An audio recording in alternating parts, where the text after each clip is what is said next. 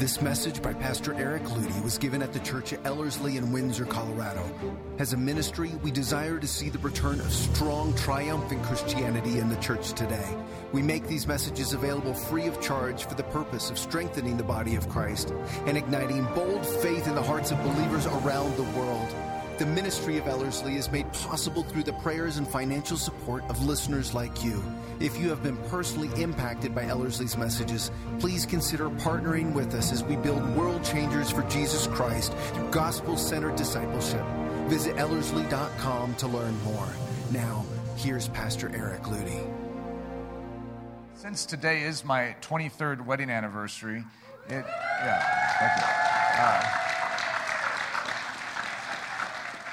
I can't help but have that sort of merge in. So, I mean, it's part of my life. I always preach out of my life. I remember someone getting upset with me because all my blogs, I was doing these Moody podcasts, there was actually a Moody radio show. It turned into a Moody podcast, but it was a Moody radio show, and the leaders of the people that organized that wanted me to have less personal stuff. They didn't want me talking about my kids. They wanted me talking about current events. And I said, sorry, I don't care about current events. I care about what's going on in my home. That's where I learn. And that's how I apply. That's how I live my life. And then I had someone, that was really upset with me, and they said, all you seem to want to talk about is, what's going on in your life. And it's like, I don't know if anyone else has ever tried writing or speaking, but it's very difficult to talk about what's going on in someone else's life. This is where we live. We live here, and it flows out. We make decisions in this vessel, and it overflows onto others. I can only give personal testimony. I can borrow someone's testimony, and I can exhort people with stories. I love biographies, and I love the stories of the greats. However, I really want to see something formed here and then have it overflow. And so today I'm just going to get into it, and I think I'll try and explain it as we go. Barracks 29. The number 29 is very significant in my life, and if any of you have hung out, you have to be at a certain level of closeness to my life to know this, but my marriage has a name to it, and it's called Barracks 28. And so this, which sounds really odd, and I'll explain it as we progress, but the subtitle is very fitting: Understanding the Exquisite Benefits of Embracing Difficulty. Now, we can swap that out for suffering, and we're not going to lose anything in there. Obviously, I had that as a placeholder. However, I chose this term of embracing difficulty more purposely because your mental picture of suffering usually puts you in a concentration camp. It usually puts you under a rack or hanging on a cross, and as a result, you don't recognize that suffering and the understanding of suffering is found almost in every day. However, we don't embrace it. We have a tendency to shy away from it. And if you come from a North American culture, you go to great lengths to have other people carry weights for you so that you don't have to carry them. You go to great lengths to anesthetize pain so that you will not feel it. And as a result, you never gain the benefit of it. So we're going to go through a little tour of 23 years. This is very short, but my kids don't even know this. Kids, did you guys see that? Look at that. I could not. I was up. I didn't want Leslie to know because Leslie's streaming this right now. And this message, by the way, is dedicated to Leslie. And it's sort of hard for me not to also dedicate it to Ezekiel Vogel, too. Because when you understand the Vogel's heart and their passion for their kids, you'll understand Barracks 29 fits that very well. So that's another bond that Aaron and I now have. He has a child named Ezekiel born on the same day that I was married. So, but 23 years ago today, that was all happening. And then, boy, I don't know what happens when you stick a face up on the screen. Looks like I have an extremely dark tan. But I just skipped around 8 or 9 years. There's a lot that happened in those 8 or 9 years. But one thing I am just showing you is that, see, I look the same. Even after 8 years. So this is before kids. When kids came along, then suddenly Eric will start to age a little quicker. But I went through this stuff so quick this morning because I didn't want Leslie to see that I was trying to find pictures, and she was the one that knew where they all were. So I got our wedding pictures from our album and took a picture with my iPhone and then got them here. I couldn't find any of our old pictures. And then so there's Harper. Now we have Hudson and Harper, and we're with Eeyore, who's definitely part of the family if you ask Harper. And then now this is important because That's Bex, who's a very dear part of our life, but she's pregnant with someone, and that is little Kipling. And Kipling is just about to enter into our family. And now you see little Kipling thrown in. And then Avi is added. And so there we are. We're right near some crocodile. What do you have in Florida? Is it crocodiles or alligators? Or is it both? Crocodiles? So we were right near some crocodiles we didn't realize. But so we were happy at that moment. And then we have the ever-growing family, and you'll see that years are passing, and we're still just 4 kids, and yet you may know us as having 6 kids. And so finally, Reese and Lily come home, and that's still a young picture. I mean, look at Hudson. I mean, that's the way he's supposed to be. Instead, he shot up and turned all old on us. But it's been truly an amazing 23 years. And yet, the whole point of what I want to share with you, there's a reason why my marriage is called Barracks 28. And on our 20th anniversary, 3 years ago today, my gift to Leslie was a book, and it was called Barracks 28. And I think, well, that's coming up. I'll get into that. But Barracks 28 doesn't sound like a positive title. I mean, that is actually a real name of a barracks in Ravensbrück concentration camp in Germany. And there's a reason why we name our marriage that, even though I know to some of you, you're thinking, excuse me, that doesn't sound very romantic. To Leslie and I, it's the language of our life, and out of it has flowed such exquisite beauty and wonder. So in your notes now you can sort of follow along, but a tale of 2 churches. Which one is doing that which is right? And so I have 2 pictures. I used to always just describe this, and I would never actually have the pictures. So this time I tried to do the pictures. I saw them in the notes. They didn't translate to the notes very well. And I don't know if they translate up here very well either. But if you were to look at these 2 pictures of these 2 churches, and I were to say, which one is doing it right? The instinct that every one of us as humans has is to say the one that is so blessed, that is blessed with peace. Look at the flowers. I mean, it's like in a field of daffodils. What are those things? Daisies, you could say. I don't know flowers very well. I would recognize a rose, okay, and a lily. But look at that. I even made a little shine of ooh around it. I mean, this is great. And then look at the other one. Ooh. Oh, there's a demon on top, too, if you see it. It's wow, this is sort of scary. I was even scared a little when I put that demon up there. It's And yet one of the things that I've always taught is that our instinct in this is actually wrong. You see, the devil is going to spend his best energies against that which is posing a threat to his kingdom. And so as a result, which one is doing it right? I know it sounds strange. However, it's not that we wish demonic attack on our life. I'm just saying that if you stand boldly for Jesus Christ in a generation, you're going to get your share of flack. The devil is going to put you on his most wanted list. And as a result, there will be difficulty in your life that is beyond normal human difficulty. All of us have difficulty in our life. We're humans. We're in an earthen state, an earthen situation, which is full and marked by weeds and the effects of sin. In other words, we have difficulty. We're alive. But when you choose to walk a narrow way, you literally sign up for even a greater measure of difficulty. It's called a narrow way. A narrow meaning a way of difficulty and compression. There's a broad way over here, and it's wide. And I'm not saying you can't struggle on the broad way. I'm just saying there's a lot less difficulty. So, beloved, do not think it strange concerning the fiery trial which is to try you, as though some strange thing happened to you. So, beloved's a perfect word for today. And 23rd wedding anniversary. Just start out the scripture with beloved. Leslie, do not think it strange concerning the fiery trial which is to try you, as though some strange thing happened to you. Bride of Christ, Church of Jesus Christ, do not consider it strange. You see, you're Christians. You're clothed in the person of Jesus Christ. You are directly set against the prince of the power of the air, the systems of this earth. You are against them because you are with him.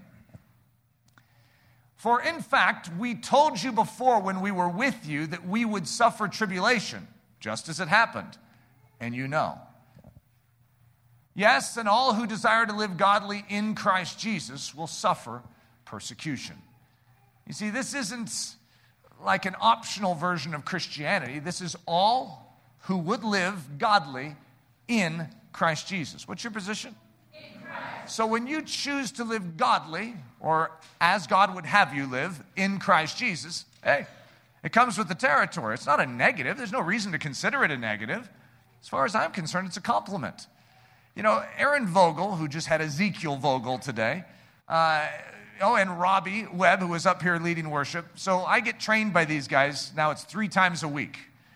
And they don't seem to show much mercy. In fact, I even wonder if Robbie walks by me and studies me specifically to say, to correct my form and to make it difficult. Like, give him a heavier weight. And yet, I shouldn't look at those weights as negatives, but as opportunities to get stronger. Why do I keep coming back? Because I know the benefits that come out of that difficulty. Exercise is difficulty. However, in most of our minds, well, some of you're thinking, negative, I can't stand exercise. However, like for me, I have a very positive lens for exercise. I do. I love exercise, even though at the end when I'm like feeling nauseous and I'm barely able to drive home, I'm blacking out as I'm driving home, you're like, how you feeling now, Eric? Even then, I'm like, it's working. It's working. You see, I love the difficulty of exercise because I see the context of it. I see what it's doing inside of me. When we face trials and tribulations, persecutions and difficulties in this life, do we recognize that this is a grand weight room? This is like one big in-the-core workout. And we are in Christ learning to exercise godliness. And as we do, every bit of weight that comes against us, every bit of struggle, everything that we have to resist actually works to the strengthening of our life. The church that seeks to avoid persecution and the one that embraces it. There are two. Like all other things, there seems to be two. There's one version of the church or even of Christian living that wants to escape difficulty. And there's another version of Christianity that smiles at it, that doesn't try and escape it. You see, for most of us, I would say, we know that God works all things to good. We know that He converts the devil's business, He converts challenges. We know that intellectually. But we still don't smile at it. And I'm here to tell you, I think we should transfer completely over into the kingdom mentality and start to smile at it. So Jess Schwartz just finished up this because we're in our Christmas kickstart this time of year, and one of the gifts that we're giving to people that are donating to our ministry is this book. This book is not anywhere. So it's been given out I think last year we gave it out in a similar type of situation. So I'm going to introduce you to some of the content in this. I think I read some of it to our summer semester, but it's very rare for me to share any of this in a normal fashion. But so here's the title, Barracks 28, The Couple Crazy Enough to Still Hope. And then you see some barbed wire and a little Jewish Star of David there. And it doesn't necessarily probably make you feel warm and cuddly and romantic. And then at the end it says, or the little box says, the 20-year retrospect of my extraordinary marriage. If you had a heart of barbed wire, would you consider that an extraordinary marriage? I'm here to tell you that I wouldn't trade place with any other man on earth. I would not swap out my marriage for any other. Has it come with extreme difficulty? Oh, yeah. And yet, heaven on earth. So what I want to do in this, because here's the reason I chose to do this. We have this revival, this recalibration, whichever word you would choose out of it, that God is moving in our hearts to refine and to recalibrate us to His way of doing things. And then we have the 23rd wedding anniversary of Eric Ludy as I'm preaching. I cannot ignore it. To me, this is like where I live today. I am cherishing my wife today. I'm cherishing what has come of that, which we're going to refer to as Barracks 29. In other words, it's that which flows out. It's that which it bears fruits of. And so in my life, here's what I'm going to say. Like back in, I think it was 2001, September 11th, 2001. Some of you weren't alive. But September 11th, 2001, I think that was the date. Was that the date of the two towers falling? Okay. And one of the things that happened in that day, when there was difficulty that swept across our nation, is it drove people into a deep level of appreciation for the ones that they loved and the ones that were part of their family. And as far as I'm concerned, as Christians, we should live that way, in a constant communion, one with the other, cherishing what we have. So what I'm going to do is I'm going to do some exercising here of that part of our soul. And I'm going to do it personally, but as I'm going through it, I want you to cherish what God has given you. Because God has given you a family. God has given you a body of Christ. God has given you blessing. But oftentimes we're blurred in seeing it because we are distracted with trials and tribulations. But if we handle those trials and tribulations right, it actually strengthens our appreciation of family. And so that's why I'm going to exercise this today. Because as far as I'm concerned, if we're going to grow up as a body, the primary attribute that begins to show in our life, if the Holy Spirit has full access to us, is our love for one another, our deep affection and appreciation for one another. So I'm going to actually do an audiobook for you. So in Eric and Leslie's world, we do audiobooks all the time. So we have audiobook time every night. And right now we're going through Tramp for the Lord for the umpteenth time. I love that book by Corrie ten Boom. And we go through the same books over and over again. I don't know what our list is, but it's somewhere around 40 books that we just go over and over again. They're all biographies, these great stories of men and women of the faith. And so sometimes, like right now, we're also reading the greatest Christmas pageant ever. Is that what it's called? Or the worst Christmas pageant ever? I don't remember what that's called. That's a classic. So it's that time of year. And so Daddy gets up and walks around. Actually, we tried it in audiobook. We did the first chapter in audiobook, and all my kids went on strike. They're like, we want Daddy. We want Daddy. So now Daddy's reading it. Okay, so my kids like it when I read. I'm not sure how you're going to respond to it. Okay, but this is going to be an audiobook version of, not the whole thing, the very first few chapters of Barracks 28. A word before. I wanted to give you a peek inside Barracks 28. Forgive me up front for the brevity of the tour. One of the privileges of living in Barracks 28 is that I am kept surprisingly busy. And so unfortunately for this book, I don't have much time for being a tour guide.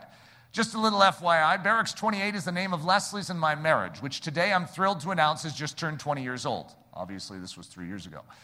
So I wanted to celebrate by having an open house. No, we don't actually live in the Ravensbrück concentration camp in Germany. That is a common misunderstanding, since that is where the original Barracks 28 was. So I can understand your confusion on that point. Again, Barracks 28 is the name of our marriage. It's not the name of our hometown. You will quickly notice how snug this barracks is. You are certain to think that all those memories cannot possibly fit into our 20 short years together. But alas, they have. It's tight quarters for all of our many adventures, but though sometimes it is difficult to find a bunk for our next major event to sleep on, we love the intimacy that the smallness of the room affords. Before we enter, there are a few things that are important to understand about Barracks 28 prior to stepping foot inside it. For many, a great love story would be described as a peaceful hermit's cottage hidden in the veil of ease and comfort and wholly untouched by the struggles and battles of this life. And whereas I agree that such a love story would be outwardly appealing, it would be missing something. It would be missing the one necessary ingredient that makes love stories grand. And that one ingredient, though it is often deemed the enemy of romance, is in fact the great advocate of it: difficulty. Leslie and I have had more difficulty in 20 years than most marriages would have in 20 lifetimes. And as a result, we are possibly the happiest couple on earth. You see, difficulty is not the damper to beauty, but the catalyst to it.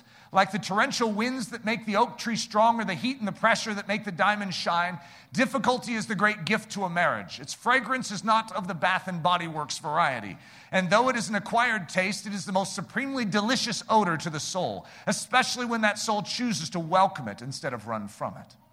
Leslie and I do not live in a peaceful hermit's cottage, but that isn't to say our life isn't marked by an extraordinary peace. We don't live hidden in the veil of ease and comfort, but that isn't to say that our life isn't marked by the most divine heavenly comfort. And no, we don't have a marriage untouched by the struggles and battles of this life, and yet I wouldn't trade places with one other man in all of world history. I don't want a cozy romantic hideaway. I want Barracks 28. What you're about to see is precious to me and Leslie. It is our life. For a couple that is always smiling, always laughing, and always singing, I realize you may have expected something quite different than a barracks. There may be a bit of an acclimation period for your souls as you enter. I mean, it's Eric and Leslie Ludy, the authors of When God Writes Your Love Story and When Dreams Come True. You expected flowers, rhymes, and the endless whisperings of sweet nothings. And you probably didn't expect Barracks 28. How could we, you ask, name our love story Barracks 28? When you step into our humble abode, you will see why we call it Barracks 28. We actually live in a war zone. We, the Ludy Lovebirds, are, well, how do I say this? We are not liked by everyone. For those of you who are fond of us, you may not understand this. After all, we are so nice, so smiley, and so kind. But Leslie and I constantly hear the cacophony of threats, jeers, and taunts outside. Over the years, false accusation has been spray-painted on our marriage like graffiti, and betrayals have shaken our little abode like bomb blasts. Now, please don't think that this is some plea for pity. There is no need for pity. We love our life. This is the very stuff that has made our love story so amazing. We love our cozy marriage in the midst of all this danger. We cherish our Barracks 28. Leslie and I love the stories of the suffering Christians before us. Wurmbrand in Romania, Deibler in Indonesia, the Ten Booms in Holland are some of our favorites. We have read and reread these stories and hundreds like them. We cherish the triumph that flows out of difficulty when Christ supplies the grace. Leslie and I have a special spot in our heart for Betsy and Corrie Ten Boom. Their story, though it may not be the most dramatic of all the amazing tales, to us has been probably the most endearing. Leslie and I named our marriage after the Ten Boom's actual home during World War II, for they really did live in Barracks 28 at the actual Ravensbrück concentration camp in Nazi Germany. It was in this death camp that over 900,000 women were ruthlessly killed. And it was in this place of difficulty that Betsy and Corrie demonstrated to Leslie and me how to transform the challenges of life into the true strength and beauty of life. Ravensbrück was a place of despair for tens of thousands of women who had nothing to hope for in life but a miserable death. But it was said that Barracks 28 was the place crazy enough to still hope. That simple statement means so much to us, the place crazy enough to still hope. In the midst of a generation where the heavenly beauty of married love is nearly lost, Leslie and I desire to be known as that couple crazy enough to still hope. This is not just a short tour of our last 20 years, but it is a tribute to the one who has shared this beautiful battle-worn barracks alongside me. I wrote this for Leslie, my love, my bride, my companion, my dearest friend, my confidant, my constant encourager, my girl. Corrie Ten Boom was not alone in Barracks 28. God gave her Betsy.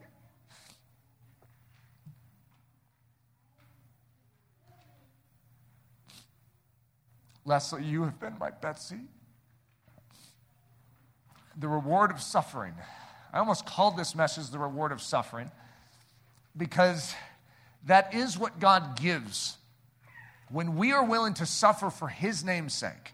When we are willing to endure those persecutions, those winds that blow against us, out of our obedience for Him, there is something that He promises. It is a reward. The scriptural term for it is not reward, but it is. It's consolation. For as the sufferings of Christ abound in us, so our consolation. So if you want to replace out reward for that, it would be accurate, okay? It is something that God is supplying. And it isn't an equal measure to the difficulty. It is an abundant measure beyond any difficulty we have. So in other words, when you suffer loss or difficulty, you receive something in its place that far surpasses what you're losing. Yeah, you're losing sleep at night. You get a consolation that far outweighs that. Yeah, you know, your reputation just got shot. Yeah, but you get something even greater. I remember Jackie Pullinger coming back from the walled city of Hong Kong, coming to America and saying, you may have your own bed, but I know God's grace. It's as if she was saying, I have the consolation of God. What do you have? You have your own bed? In other words, those that suffer difficulty, those that actually walk through trial and challenge, get something beyond what those that don't have the trial and challenge have. Someone could sleep in and miss the workout in the morning. Yeah, and they don't have the nauseous stomach and they're not driving back blacking out from the workout. But guess what? I have something they don't. I've gained strength that they wouldn't have. I've gained endurance in my life that they cannot touch because I was willing to go through an in-the-core workout. For as the sufferings of Christ abound in us, so our consolation also abounds by Christ. And whether we be afflicted, it is for your consolation and salvation, which is effectual in the enduring of the same sufferings which we also suffer, or whether we be comforted. It is for your consolation and salvation. And our hope of you is steadfast, knowing that as you are partakers of the sufferings, so shall you also of the consolation. So Paul's saying, hey, I've tasted the reward, and I've been given this. When I suffer, you actually get advantage in it. But you're learning a model because when you suffer, you're going to find that you will receive this consolation as well. Consolation, the reward of suffering, the amazingly deep and profound blessing and comfort supplied to the soul by the fellowship of his sufferings. When we enter into suffering, we enter into a fellowship with Jesus Christ. And it's interesting. Any of you that have ever tasted this, your intimacy with Jesus Christ skyrockets when you share in the fellowship of his sufferings. When you're willing to go through difficulty because you are obedient to him, it is amazing how that sponsors your love relationship with Jesus Christ. Well, it's how it works in marriage too. The fleas. This is like chapter 1. It's a great way to start a marriage, isn't it? Fleas. When Corey and Betsy first arrived in Barracks 28, they found that it was infested with fleas. Not only was it the famed death camp, but it was the famed death camp with millions of fleas flourishing in their very barracks. Betsy took Corey by the hand and softly asked Corey to thank God with her for Barracks 28. Corey at first balked. To thank God in such circumstances seemed impossible, but they began to thank God for everything that he had done. They had each other. They had miraculously been able to steal in Corey's Bible. They had a bunk together. They were still alive. Then Betsy thanked God for the fleas, but Corey could not join in that prayer. She refused to thank God for fleas. But Betsy pled with her to remember how God can take everything and use it in our lives for his good. And then after a bit of pondering, Corey finally complied and thanked God for the fleas. Leslie and I were married 3 weeks when the same test came our way. We had each other. We had the Word of God. We had a bunk together. We were very much alive, but what do we do with these fleas? I had spied out an amazing house on a gorgeous lake in Michigan. It was used as a bed and breakfast during the summer months, and so during its off-season, a young couple like ourselves could actually rent it out. It's a great situation, but there was one problem. It wasn't really winterized. We arrived in early January of 1995, straight from our honeymoon. We were flying high and desperately in love, and right around our arrival date at the Lakeside Lodge, someone else moved in. I guess they didn't realize that a newly married couple typically prefers a bit of privacy. There were 7 bedrooms in the place, but they didn't take one of the bedrooms. They moved into the fireplace. It was a family of raccoons, and come to find out, 98% of all fleas that survive through the winter survive by living symbiotically with raccoons. Whether that is true or not, it sure did explain our flea infestation. If you walked across the wood floor of the vast living room in white socks at any given time, you could count 17 fleas on your right sock alone. We had fleas, thousands upon thousands of them. We had raccoons beating against the piece of plywood that covered the fireplace. We had negative temperatures for weeks on end. And we had fun. Now, I need to admit that we approached the fleas at first more like Corey than like Betsy. It took us a bit to thank God for the gift of those fleas. Corey and Betsy found that it was because of the fleas that the German officers left Barracks 28 alone, which allowed them to hold nightly Bible studies without threat of danger. It was the fleas that protected this sacred time of fellowship every night. For Leslie and I, we found the fleas supplied us our very first trial. And after 20 years, that first trial is still very precious to us. It taught us how to work together through difficulty. It taught us how to thank God in all circumstances, and it taught us how to laugh together. Leslie, our love was so innocent back then. We didn't know what challenges lay around the corner, and it was a good thing, for we didn't care about what was to come. We knew we had each other, and we had Jesus. And Leslie, I'll never forget discovering your spunk in that time. You were a fighter. Through all our adventures, you have never stopped swinging your sword. And oh, how I cherish your resolve to see Jesus come out on top in each and every circumstance. Dear Lord, thank you for those fleas. The lack. Now, it's interesting because the part of our story that I am reading to you is pathetically easy in hindsight. But that's because of what God has worked in me now. But at the time, it's sort of like if you first put on skis and you went to a ski slope. A bunny hill is enough to cause you to go home. I mean, that's some tough stuff. I mean, you ever seen this? I mean, it's like 3 feet off the ground. You're going, oh, and you go into the drift off to the side. It's scary. Then getting on one of those ski lifts.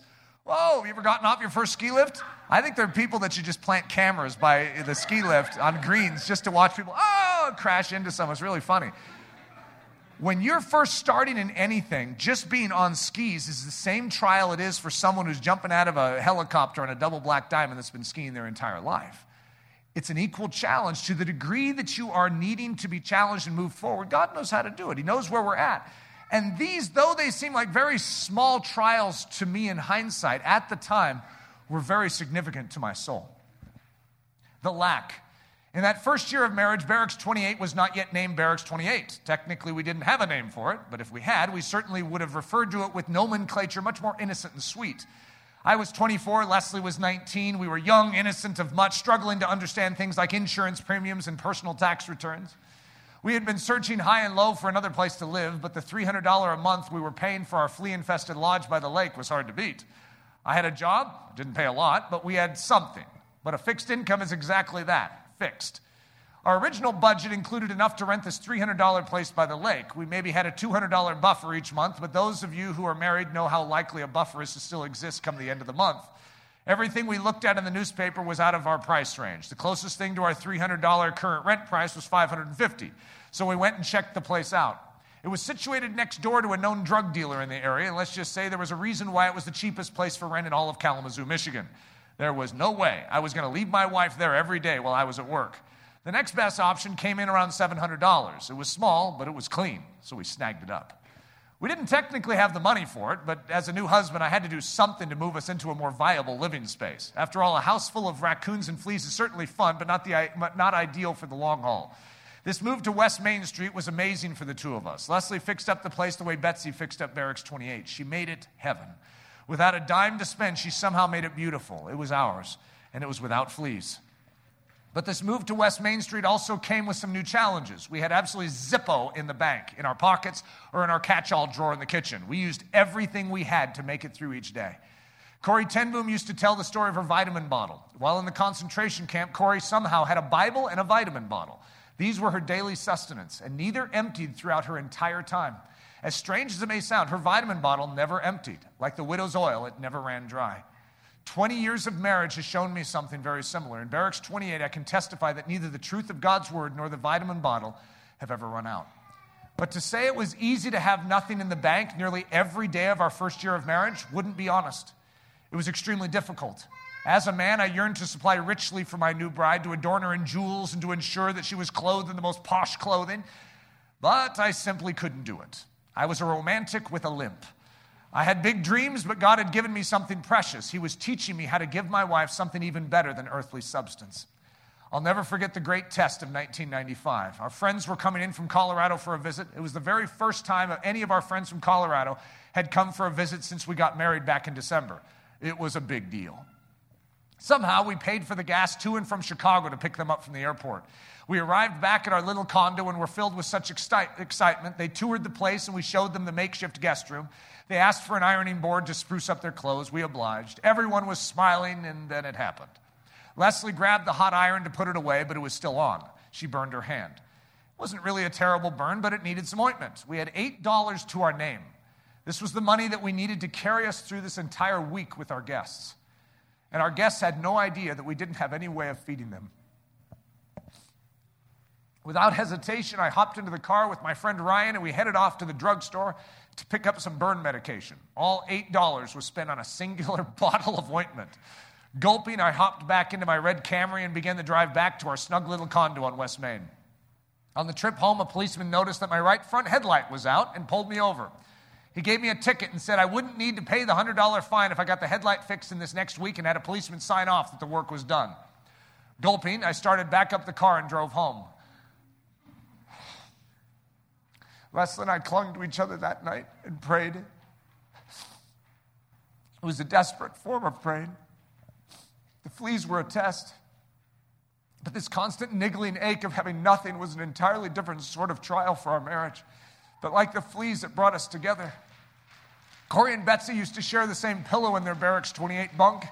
They didn't do this because it was more pleasant. They did it out of necessity. So tight were the women packed inside that building.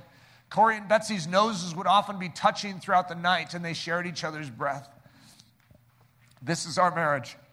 In many ways, you could call our marriage a shared pillow and a shared breath. In nights like this, Leslie and I learned to breathe our prayers in unison, and often in tears. It was the following day that I picked up the mail. In the mailbox was a letter from Leslie's Aunt Pat. A financial surplus had come into her life, and she wanted to share a bit of it with us. There was a check for $100 inside that envelope. Startled and bewildered by the timing of this strange gift, I held back the tears, walked through the living room, passed up my house guests, and found Leslie in the kitchen. I tapped her on the shoulder and silently pointed to the letter. I unfolded it for her to see the check. And together in the sacred silence of that moment, we shared the joys that only those that share a common pillow and a common breath can fully appreciate. Tears streamed down both our faces.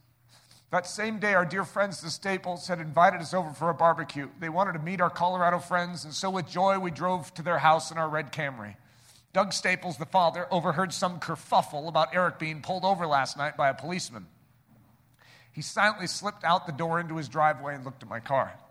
The next day, he went into town and bought the parts, and then called me up on the phone. "Eric," Doug had said, "it appears that I have the parts to fix your camera here at my house. Why don't you four come over for dinner again tonight, and I'll get things fixed up for you." Only God can turn empty pockets in an impossible situation into such a picture of his faithfulness. Leslie, we have shared a common pillow and a common breath for 20 years now. All I can say is thank you for allowing me so close. Thank you for breathing the breath of heaven alongside me. And thank you for being willing to live a life of dependence. I'm not a rich man in a material sense, but I've found that material riches is not the secret to lasting love and marital bliss, but that the secret is simply having Jesus. The paralysis. I'm a guy who likes to have things figured out before I do something. I'm not in the least bit impulsive. In fact, I think I've done 3 impulsive things in my life. Moving from Michigan back to Colorado at the close of our first year together presented yet another trial. Not having a lot of money had forced me to depend on others in the body of Christ for help and assistance. We had different pieces of furniture that we moved out with us from Colorado, but in the lakeside flea-infested lodge, we certainly didn't need furniture, and then in the tiny condo, we certainly didn't need much furniture. So instead of sticking these pieces away in a storage unit, our furniture was strewn about southwestern Michigan in 3 different locations. So when it came to packing up our stuff and moving, the task was a big one. I wanted to do all this in an organized fashion. After all, my name is Eric Ludy, and I like to have things figured out ahead of time. But in this situation, like the fleas in the empty pockets that preceded it, Eric did not have a lot of options but to trust God. The problem is I didn't trust God in this situation. I don't think that I even considered asking God for help. My strength has always been systems, processes, and organization. So I took it upon myself to try and solve the situation. I rented a Ryder truck, emptied my pockets once again. We had just enough to pay for the necessary fuel, 1 hotel stay in Iowa, and a few snacks along the journey. It was going to be tight, but I could do it. We did make it back to Colorado, but not without casualty. The casualty was inside of me. After that trip, I lost my joy. I had always been the smiler, the happiest man anyone had ever met, but something in this trial broke me down. I had survived the fleas, I'd survived the empty pockets, and so you would think that I could have also survived the Ryder truck packing experience, but I didn't. After stressing, complaining, tying down, rushing, braking, muttering, and generally making a fool of myself, I finally closed the door to the Ryder truck and locked it. I leaned against the side of the truck and sighed. I was frustrated. I was even mad. Mad at what? I'm not sure, but I could have told you. But in my opinion, things shouldn't be that difficult. Difficulty to me was still a negative idea. It was a dark specter and something to be feared. And as a result, I fought it. I kicked at it. I complained. And like the stiff-necked Israelites in the wilderness, I was making a bad decision. After I had crammed everything we owned into that truck and let out a heavy sigh, I ventured back into the house to see Leslie. As I opened the front door of our condo, I saw it. If my gaze had been a movie camera, it would have zoomed in on it with ominous music playing in the background. It was my barbecue grill, just sitting there on my back porch. I gave in. Anxiety had been knocking all day long, begging to come in and take over my life. And well, after that miserable day, I guess I felt obliged to say yes. And it came in. It came in and nearly destroyed my life. I collapsed onto the floor, unable to function. I lie there motionless, strangely paralyzed. Leslie came running over to me, yearning to know if I were all right, but I couldn't speak. I couldn't do anything. This proved to be a multi-year lesson for my soul. At the time, I didn't understand what I had done. I didn't realize that I'd yielded to the operation of anxiety in my life. I just thought that must be the result of dealing with such difficulties. For the next 4 years, I was followed by this paralyzing power to the point that I actually ended up in the hospital at the age of 28. Leslie, I'm so embarrassed to think about how poor of a protector I was in that season. I allowed in that terrible power of anxiety into our home, and the unnecessary pains that brought to your unsuspecting soul are too many to count. But you, my dear wife, have never once scolded me for those years.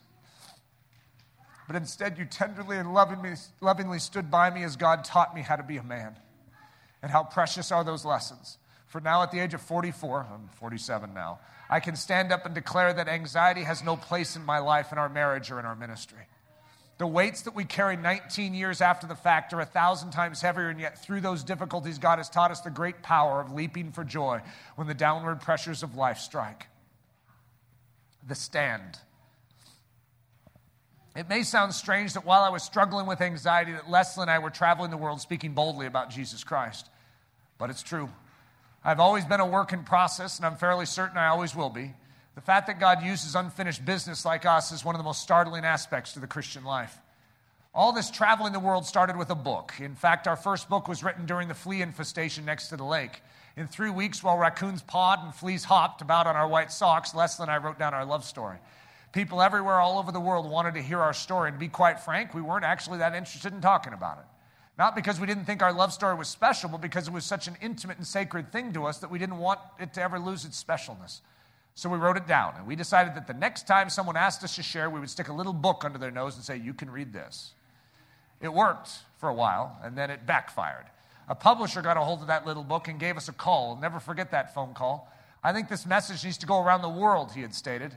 "Would you consider allowing me to publish this amazing story?" Many times since, we have wondered if we made the right decision in saying yes. For that one singular yes has been the source of 90% of the difficulties we have faced over the years. However, that one singular yes has also supplied us 90% of the kindling needed to stoke the fires of our precious marriage. Corrie ten Boom's sufferings in Barracks 28 gave her a message to share with the world of Christ's great love, even in the darkest places. Writing down our love story has given us the ability to know what Corrie learned in Barracks 28 and to recognize Christ's great love. It was around September of our first year of marriage that the invitations began to come in. They started with a trickle, and then that trickle turned into a flood. We had absolutely no interest in traveling around and talking about love and relationships, but our personal feelings on the matter didn't seem to have much weight. God had his hand pressing against the small of our backs, and so we began to speak. Our first international tour happened in the summer months of 1996.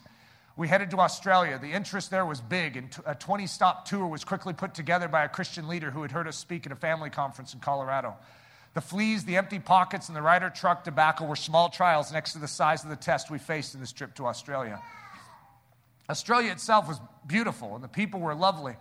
The trial came in a new form to us. It was a spiritual battle unbeknownst to us before. Truth seemed lost inside the church, and every stop along the tour there seemed to be a spiritual void. There was talk of revival everywhere we went, but it was not the sort of revival that Leslie and I had prayed for daily. You know, the kind where humble understanding of our sinful condition leads to repentance, and repentance leads to the seeking of forgiveness and restoration. This particular revival sweeping through Australia in the summer of 1996 was called a laughing revival. In this bizarre revival, people would laugh. They would bark like dogs, roar like lions, even slither like snakes. I was utterly bewildered. Don't get me wrong, I love to laugh, but this was strange and bizarre, and we had near 20 stops in which this behavior was a very real thing. I was 25 years old, Leslie was 20, and we were about to face the greatest test of our young lives. As a 44-year-old pastor, standing strong for the truth is not as much of a surprise, but when you are 25 in a foreign culture, to stand strong for the truth against the prevailing system is nearly impossible. But we had no choice. On one of our first stops of the tour, we ran into this strange phenomenon. The pastor sat us down and informed us of the mighty movement sweeping through his church. He was ecstatic. He assumed I would be equally delighted. I truly wanted to be, but I was at odds inwardly.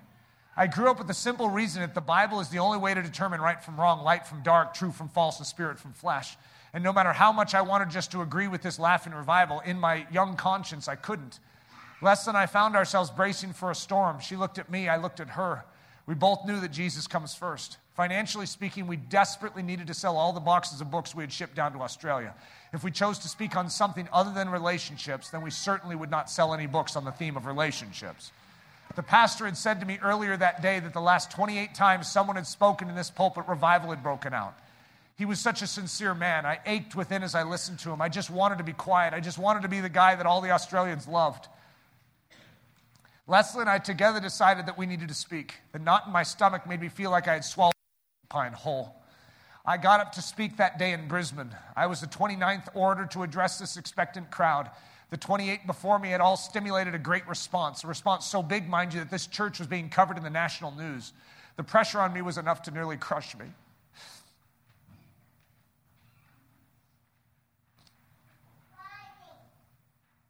My knees were knocking, my palms were sweaty, and I had a gigantic lump in my throat. I spoke on true revival. No one appreciated the irony, And ironically, no one laughed. In fact, no one said anything. Everyone just sat there stone silent. I saw Leslie out.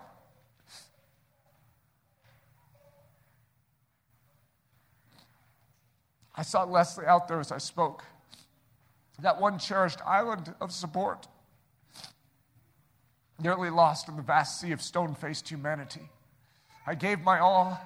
I spoke with love, with fervor, with concern, but there were no amens and no hallelujahs. No one moved, no one did anything. I don't know what caused me to do what I did next, but I told the silent audience that I was done, but God was not done. There were those in the crowd who needed to make things right with the body. There was sin in that church, and I told them I was going to set down the microphone on the top step of the stage and invite them to come forward and confess their sin one unto another. Even as I was doing it, I couldn't believe I was doing it. I set down the microphone and walked past the stoic crowd and sat down in the very back of the church. What followed was the longest 10 minutes of my life. I had a demon hovering overhead screaming at me about how stupid I was. The demon kept shouting, "No one is laughing. You have ruined what God was doing here in this church." I sat there and sweated. As it were, great drops of blood. Not really, but at least I took one forward step in understanding Gethsemane. After 10 minutes of complete silence, a girl arose from her seat and came forward. She grabbed the microphone, then immediately began to sob.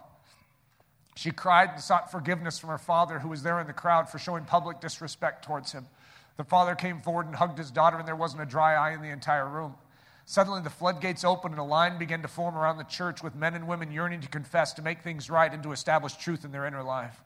Over 2 hours later, the line was still long, and a woman arrived at the front and said that she had actually left when I first set down the microphone, but she told God if this was still going in 2 hours, then she would speak. It was still going, and she spoke. Leslie and I witnessed this power of truth reverberate through Australia. Everywhere we went, we followed the laughing revival, and time again, God would move me to stand for truth in the midst of a misled church. Leslie died 1,000 deaths.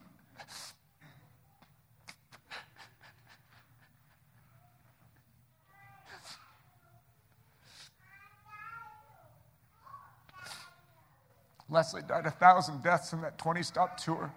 The amount of embarrassment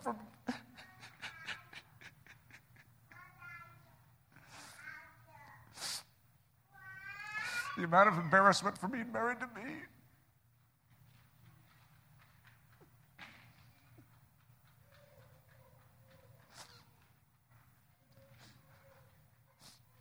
Would have sunk most women.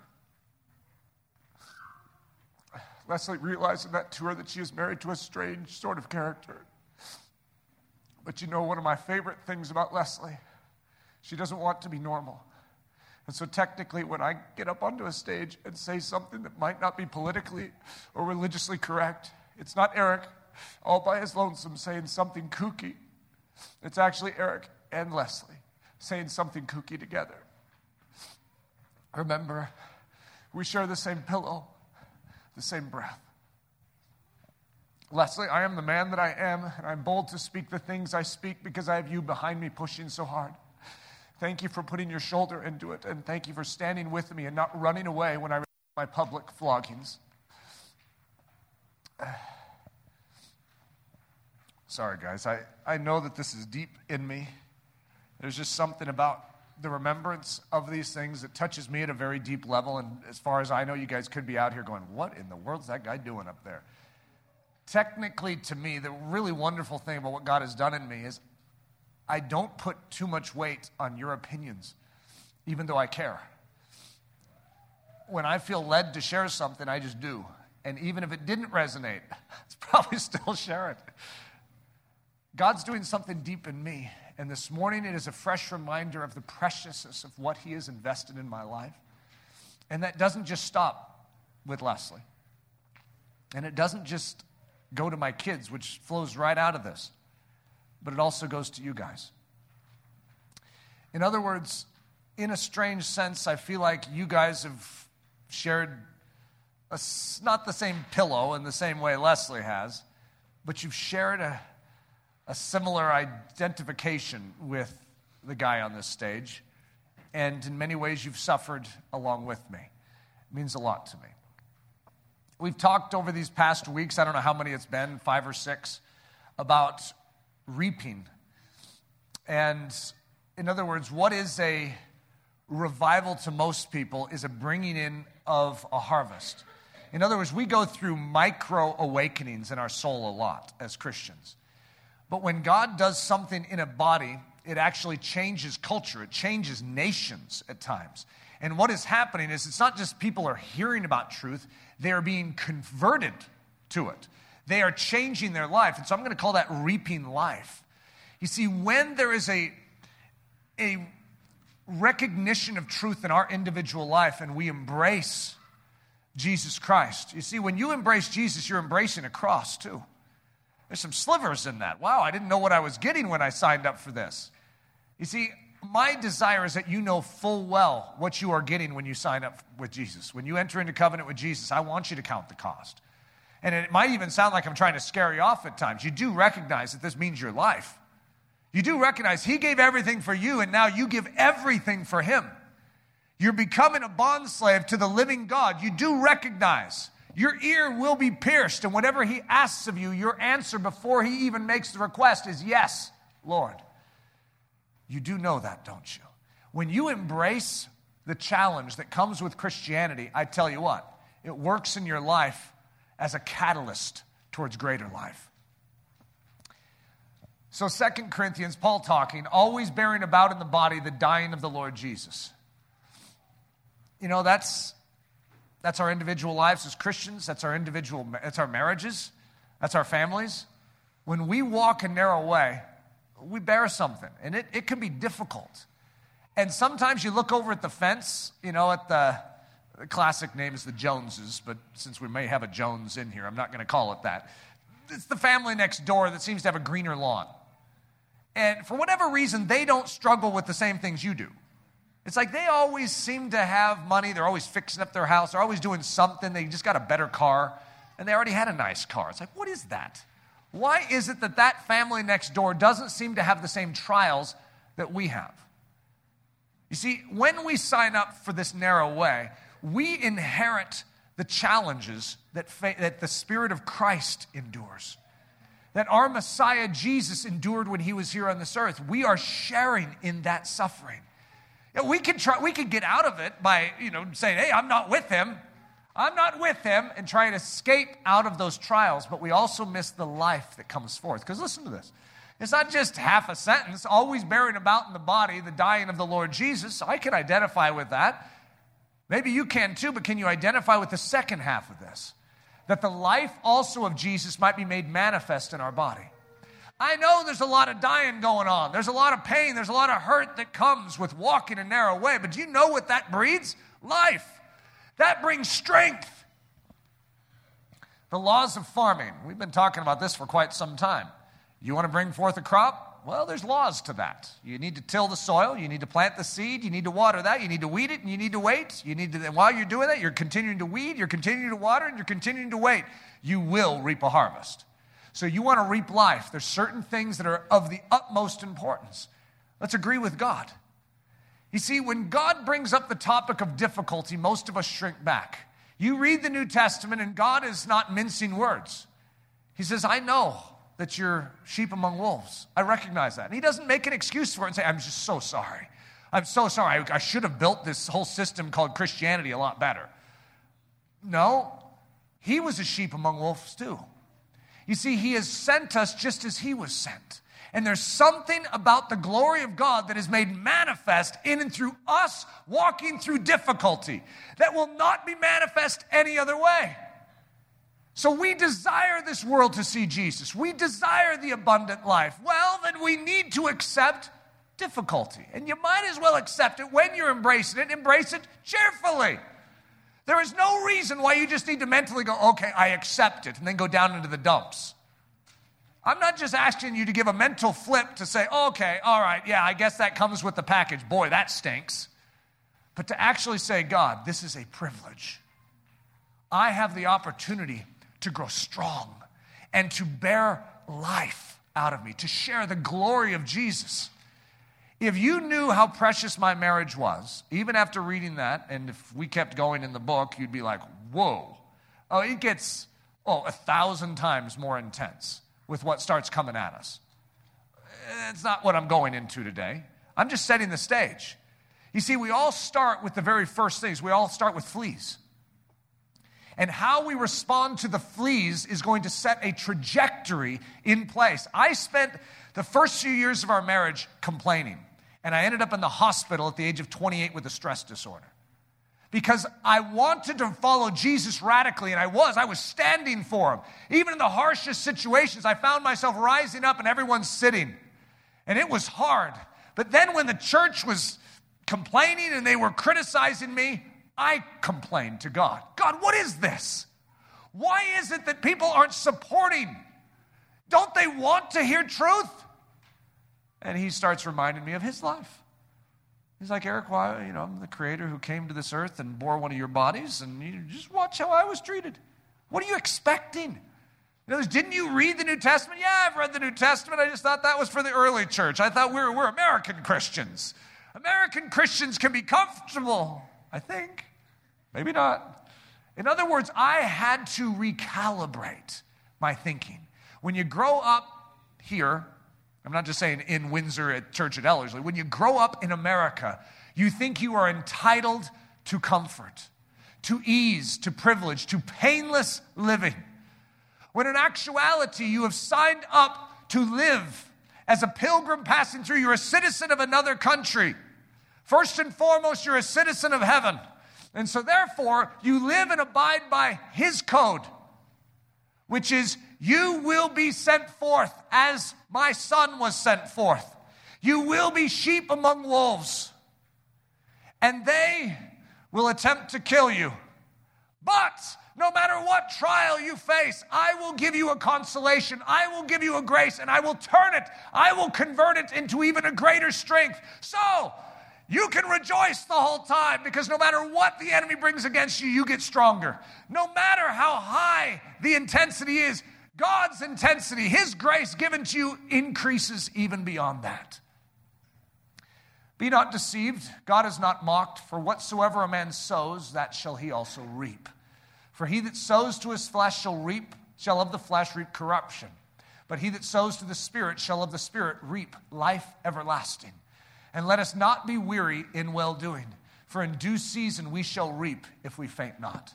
That's good farmer terminology right there.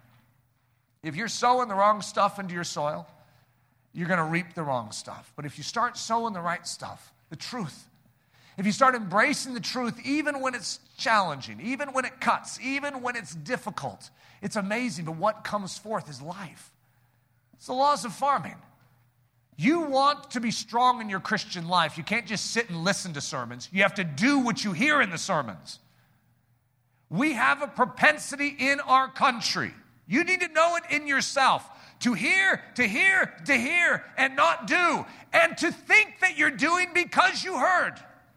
But hearing and doing are two very different things. There's nothing wrong with hearing. It's just that you are hearing in order to do. We need to be an activated church. And so if you find yourself still staring up at the stage, thinking that is a well-stated truth, I don't mind if God wants to make me fumble and bumble and sob up here. It doesn't matter to me if it comes out clearly and eloquent, if you get it. If you get the idea of what it means to give everything to Jesus Christ and to say, I do not want to just live as I am and complain and grumble. I want to live as he is, as he desires me to live. God, what must I do to be saved? God, I do not want to live a mediocre Christian life with great doctrine. I want to have a living doctrine, the kind of life that lives Christ. That when people see me, they see Jesus. They see me face trials and they watch. And what do they see? They see a smile crease my face and a skip in my step. And they go, what is that? When the Christians in the early centuries were fed to wild beasts, they would sing. Some would even run to the wild beasts. What is that? Some would anticipate, sort of like, my time has finally come, the salvation has finally come, I get to go home. They longed for it. It was their way of paying tribute to the God who gave up his life for them. God, it is the greatest privilege that I could give up my life to you. Cuckoo? No, Christian. the two sometimes seem very similar. Barracks 28, which, by the way, just because I named my marriage Barracks 28, I don't want you to feel awkward to the fact that that's just Christianity. We're all Barracks 28. That's what we are. Now, you can come up with your own title for it. I'm not going to say that every one of our marriages should be called Barracks 28. You know, it's honey, and then you wink across the church, and you're like, Barracks 28. And then Les and I are sort of awkward there. It's like, You can come up with your own name. I know naming marriages is not the most normal thing, but hey, I think it's a great idea. So you can get that out of this message. It's like, hey, honey, I think we should name our marriage. We name our kids, hey. So Barracks 28 plus a cheerful embrace equals Barracks 29. It's interesting because Hudson is born on the 29th, Harper's born on the 29th. What has come out of this is so precious to us. Any of you that have kids, how do you describe your kids? I mean, I'm having trouble reading about my wife. If we had statements about my kids up here, I'd just be on lockdown. The depth of feeling and affection that stirs within Eric Ludy because of what God has brought into my life. Have I suffered in this body? Yeah, I have. Not unto death, not unto the shedding of blood, but I've suffered. And yet, do I have anything to complain about? Come on. I mean, you should put me out of my misery and just get me out of this world if I'm going to complain. I have everything. As far as I'm concerned, I have the greatest life on earth. And I don't mind you trying to argue with me, but as far as I'm concerned, even with the difficulties, God has given me a reward for my suffering. He has given me a consolation, which I'm going to call Barracks 29. In other words, it's that which comes out. And guess what? What my kids are learning, they get to share in the kookiness of their father too. And yet, what do they learn? They begin to understand the joy and the beauty that comes with living in a barracks. In other words, I want my kids growing up, and I want them to want to name their barracks, their marriage Barracks 30. I'm not going to force them to do that. Kids, you don't have to do that. In other words, I want them to think this way. Barracks 29 is the reward of suffering. If we embrace Barracks 28 living, which is symbolic, I know that that's the name of my marriage. However, it's symbolic for all of us. If we embrace the sort of living that brings challenges, that brings difficulties, and we are willing to embrace it, if we embrace Barracks 28 living, then we will receive Barracks 29 children. Now, you could look at that as, Hudson, Harper, Kipling, Avi, Lily Reese. You could. However, I want you to think bigger. I want you to think of a church. What do we long for? We long to produce fruit as believers. We long for the lost to be saved and to be brought in. This is one of the secrets. We embrace the challenge. We embrace the difficulties. You see, the world, it's always been the blood of the martyrs is the seed of the church. You see, when we suffer, God uses that. The Holy Spirit works through our difficulty, our right handling of challenge to actually bring about salvation in others. Hey, I'm just saying, that's what how it's always worked throughout Christian history. So we will receive Barracks 29 children. It's a deep ache inside of me that my children, my kiddos, would not just know Jesus, but that they would be willing to go to the utter lengths to serve him. I love the story of Betsy and Corey because I see Casper ten Boom, their father, and the house that he set up. He set up a house that was willing. That when he was arrested, their whole family was arrested. The father died only a week or two later in prison because he housed Jews during the Holocaust. And he was an old man, and the police said, "Old man, you can stay here just as long as you promise you won't take in any more Jews." He says, "I cannot give you that promise. If a Jew comes to this door, I'll take him in." So they took him to prison, and he died. Okay, I want what that guy has. I do. Even though he's watching his children be carted away because of his willingness to stand for the truth of Jesus in a generation. Whatever Casper ten Boom has, and then I listen to Corey ten Boom and the admiration she has for her father, the way she speaks of her father, all I can say, what burns inside of me is, I want to be that. I want to be that to my kids. But technically, that's the way we all are. There's what I'm describing is we want to live this thing right, where those that follow us have something to model. They're looking at something that they say, that right there. And I don't want my children just to have to read biographies. I want them to see something in my life that says that. And even if I die in a prison, that they carry on that legacy, that passion and that heat, that love, that thankfulness for fleas. Seeing the vitamin bottle never run dry. I want to see them live that Barracks 28 life. We will gain a reward that cannot be taken from us. We will reap a harvest. We will see our children walking in the Lord. So in Proverbs 22, I know many of you have heard this, but I'm going to say it in this context. Train up a child in the way he should go, and when he is old, he will not depart from it. As a father, I look at this in many different ways.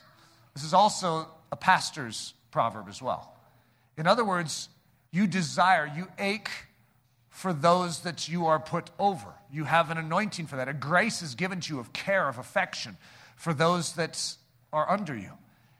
And you oftentimes feel very vulnerable to having all the seeds that are planted be blown away by the wind. And as parents in our modern day, you could easily feel that. However, if we're willing to live Barracks 28 lives, we will get Barracks 29 children. It is the consolation. It is the reward. It is the tree of life. It is the life that we reap. In other words, it is the natural result, just as a crop comes out of soil that a farmer has tended to properly. Children will grow up mature and God-fearing when we do first things first. If we're willing to live Barracks 28 lives, well, then you get Barracks 29 children. Train up a child in the way he should go, and when he is old, he will not depart from it. So this is just a little quote to finish from Barracks 28. What is it? Oh, it's not there. I want to say it's at the very end, the final chapter, which is like chapter 18 or so. We truly are the happiest family on earth. And it is because we have chosen the cross as our home. We left everything and came to that crazy place where people still hope. We were invited in by our beloved Jesus and now share in the extraordinary beauty of that place of victory. Barracks 28 is simply the Ludi way of saying, we live in the place where death has made life, where slurs are made encouragement, where pains are made comfort, where nails are made strength, and where loss is made gain.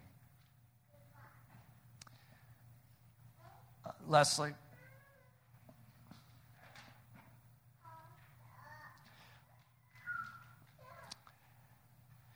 you are an amazing woman, and it is a great privilege to serve alongside of you, to parent alongside of you. I desire more than anything to be a man that honors you in every moment, and not just honors you on a day like this. I want to be a man that is consistently showing Christ in every regard, as you have shown Christ to me so consistently.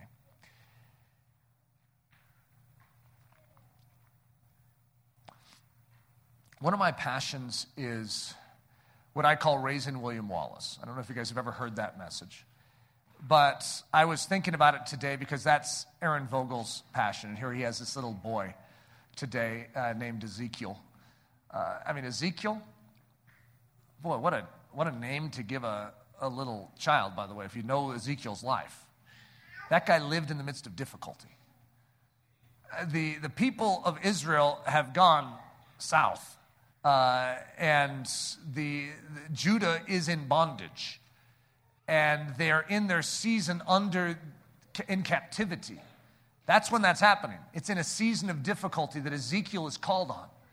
And he's willing to stand up and speak something that's going to get him in big time trouble. That people don't want to hear. God has an ache, but he needs a man who's willing to speak it. And this idea of raising children We could say raising a church, but raising children, it's a very specific burden for many of us in here that aren't just good kids. You know what I mean by that? Good kids. It's like, well, and then people come up, your kids are really well behaved. I really respect how they sit still in church, and, they seem to have really good manners. They say, yes, sir. I'm not against that at all for it. However, it's something beyond that. And it's not just great kids. It's kids that change the world in which they live. And if that resonates inside of you, all I can say is it's deep within me. And that's why I think it's really neat that Aaron has Ezekiel today, because that's one of the burdens we share. We talk about it a lot. That longing to not just raise boys, because when you say raising William Wallace, it's sort of like, the girls, we don't care about them. The exact opposite is true. Whatever you want to say, raising Corrie ten Booms. In other words, we want to impart in such a way where that which is in us gets into them, and then truly, honestly, expands in them even beyond what it is in us. Leslie and I have always referred to it as being a stepping stone. In other words, I want to be the sort of life where our kids can launch from and go even further. I don't want to make it easy for my kids to go further than me. In other words, I want them to compete with everything in them to say, I want to outpace my dad in pursuing Jesus. I like that sort of thing. I like competition. But I want to set them up to win. I want to set them up to go beyond. I don't know exactly how you would translate a message like this. However, in your life, I want you to exercise whatever soul muscle that is of thankfulness and appreciation. You have something very precious around you. And for some of you, you might have been complaining about fleas. You might have been grumbling instead of thanking him. Today, I want you to deliberately choose to change your mentality towards difficulty. It is a decision. I remember when I made that decision, and I began to rejoice. It didn't come naturally to me. There was still a pull of grumble, but I had to deliberately say no to that and say, God, even though my mind is a blur right now, I know what you say in your word. And then as I kept doing that, as I kept turning from the complaint unto the promise, unto the word of God, pretty soon it began to be my first turn. So instead of a grumble being my first emotion, it began to be the rejoicing. It's like, this is going to be good. That doesn't happen overnight, but it needs to start within each of us, where we deliberately begin to turn away from that downcast mentality. Command your soul to leap. God will take even this and convert it into a picture of his glory. God will take even this and make you more muscular as a Christian. God will take this and even make your marriage more beautiful. And at times, you guys might be in a challenge in a marriage, you're thinking, no way, there's no way that could. You allow God to do it, and you'll find out. God will take even this. If you ever have one of those crises in your family with one of your children, and it just seems like all hope is lost. That's the feeling many of us parents have. God will take even this and leverage it even into a greater gain for Jesus Christ in their soul. You see, we live with a God who converts difficulty into consolation, into a reward. Let's let him do it. We hope you have enjoyed this message by Pastor Eric Ludy, delivered at the Church of Ellerslie in Windsor, Colorado. Feel free to make copies of this message, but do not charge for these copies or alter their content in any way without expressed written permission.